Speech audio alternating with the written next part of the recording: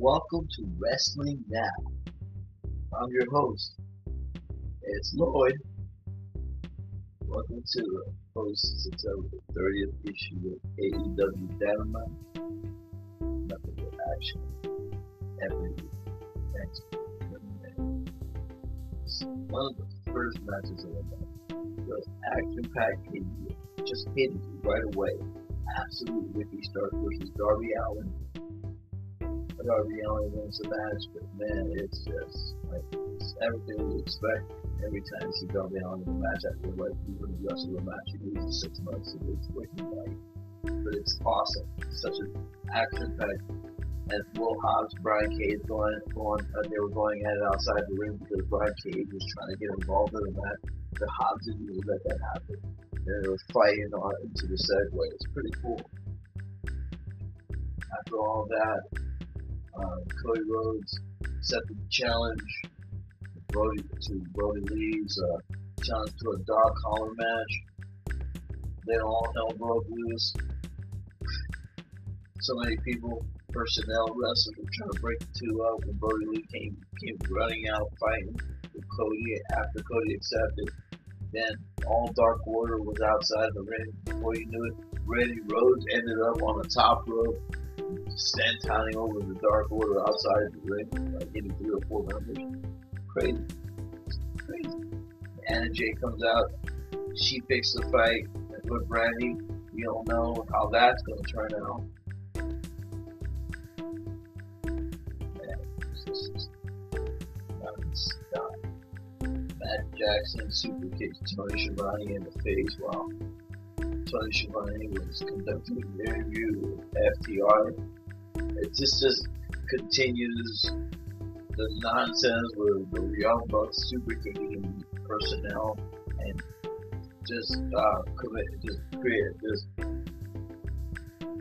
racking up fines for every single person that they super kick. But for what reason, I don't know. So FTR was standing right there. He could have easily super kicked each one of them. But that's going somewhere. FTR versus FCU, one of the best tag team matches put on TV, 5 out of 5 stars. FTR, of course, wins the match by the skin of the teeth with help from Tully Blanchard outside the ring. Oh man, it was one of those 20-minute brushes with greatness, as FTR likes to call them. Hangman was outside commentating at the announce table most of the match, with a nice drink in his hand. And, it can't go wrong, man. Then there was announced that there's going to be a tournament for the AEW World Championship at Full Gear. 3 of the contestants were named: Jungle Boy, Ray Phoenix, and Kenny Omega, so tune in for that. Isaiah Cassidy versus Jericho as advertised. Such a great match. It was Isaiah Cassidy's first singles match. Because remember, he is a tag team. Basically a member of a tag team on the Private Party. Ever since a Private Party was ever put together, they've always been a team. So he put on a great one-on-one match. Jericho really sold him very well. He sold that match very well. Jericho won the match by Judas Effect. It was awesome. The way he caught Cassidy, got himself exposed on the top rope, going up for a high assault, and then bam, got hit with the Judas Effect. That's the way to take him out. And, Isaiah looked pretty strong most of the match.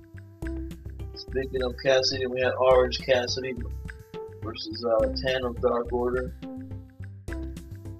Orange Cassidy's a great character, big card mostly, but can't really accept main card. Let's take him more seriously. This match, he was taken more seriously. He actually beat 10. So that was a pretty amazing match. It was pretty cool. Inner Circle, cut a little promo. MJF walked in, coming bearing gifts, trying to giving all of Inner Circle jackets, special jackets, and then him and Jericho going back and forth on how he wanted MJF to want the Dark Order, but he asked if MJF wanted to join the Dark Order, and they were just going back and forth, back and forth. So we don't know. Tune in. Maybe MJF might just be a member of the Dark Order. We don't know yet. I mean, not the Dark Order, the Inner Circle. We just might find out and see. Tune in.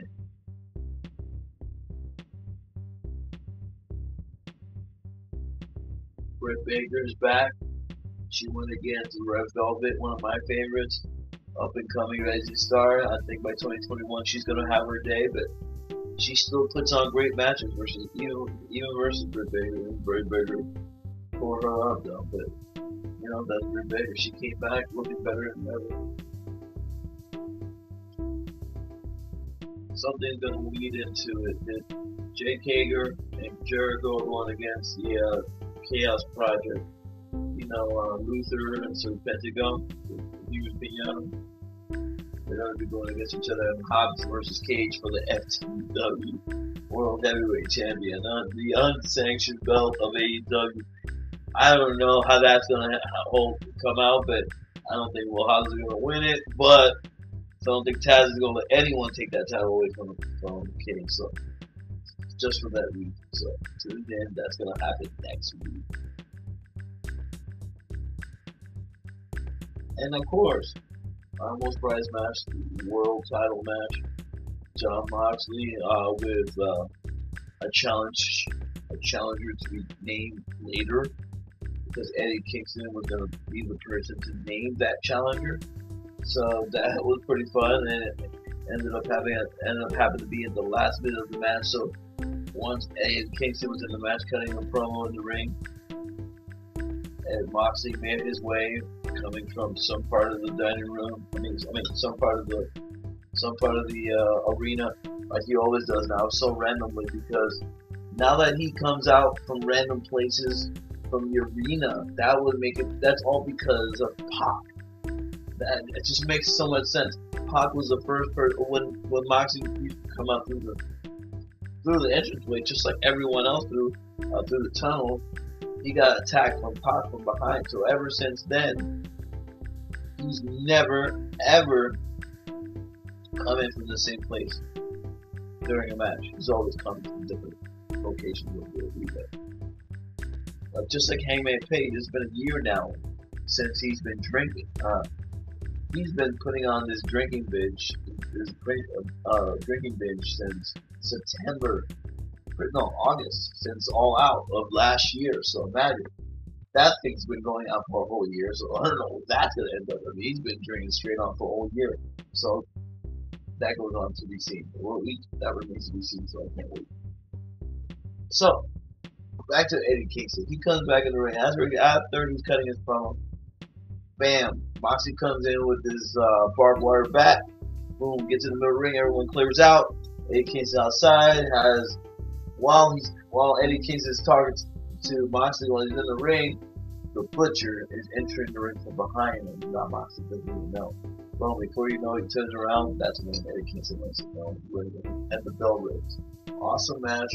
The Butcher put on his best singles match I've ever seen. I think this is the first time for the Butcher as well. So, you know, much respect to him, because I didn't even know he was a singles competitor like that. Very powerful dude, big impact moves and even submission moves. I wasn't even seeing that coming out of nowhere coming from him. So that's actually a great 12-13 minute match. I would never expected anything less. So I mean, not even coming from the Butcher. So Moxley won the match and with his submission move. Same one he beat Eddie Kingston with about a week ago. So, man, he's still world heavyweight champion. But, man, he's like 19-0 now. So there you go. That's undefeated so far in 2020. The strongest pushes anyone's gotten in just about wrestling. This would be a good time for him to wrestle someone from another company to do a little promotional thing, even to boost Moxley even more. So people like NWA was their champion, like Aldis. Now that would be a primo main event match. What are your concerns about that? Thank you all for listening and tuning in every single week. I love you guys. There's nothing more I'd like to do is talk about wrestling, especially with my friends and for you guys. Tune in for next week. My next show will most likely be it'll actually be post show for SmackDown, because SmackDown seems to be for me being the A show.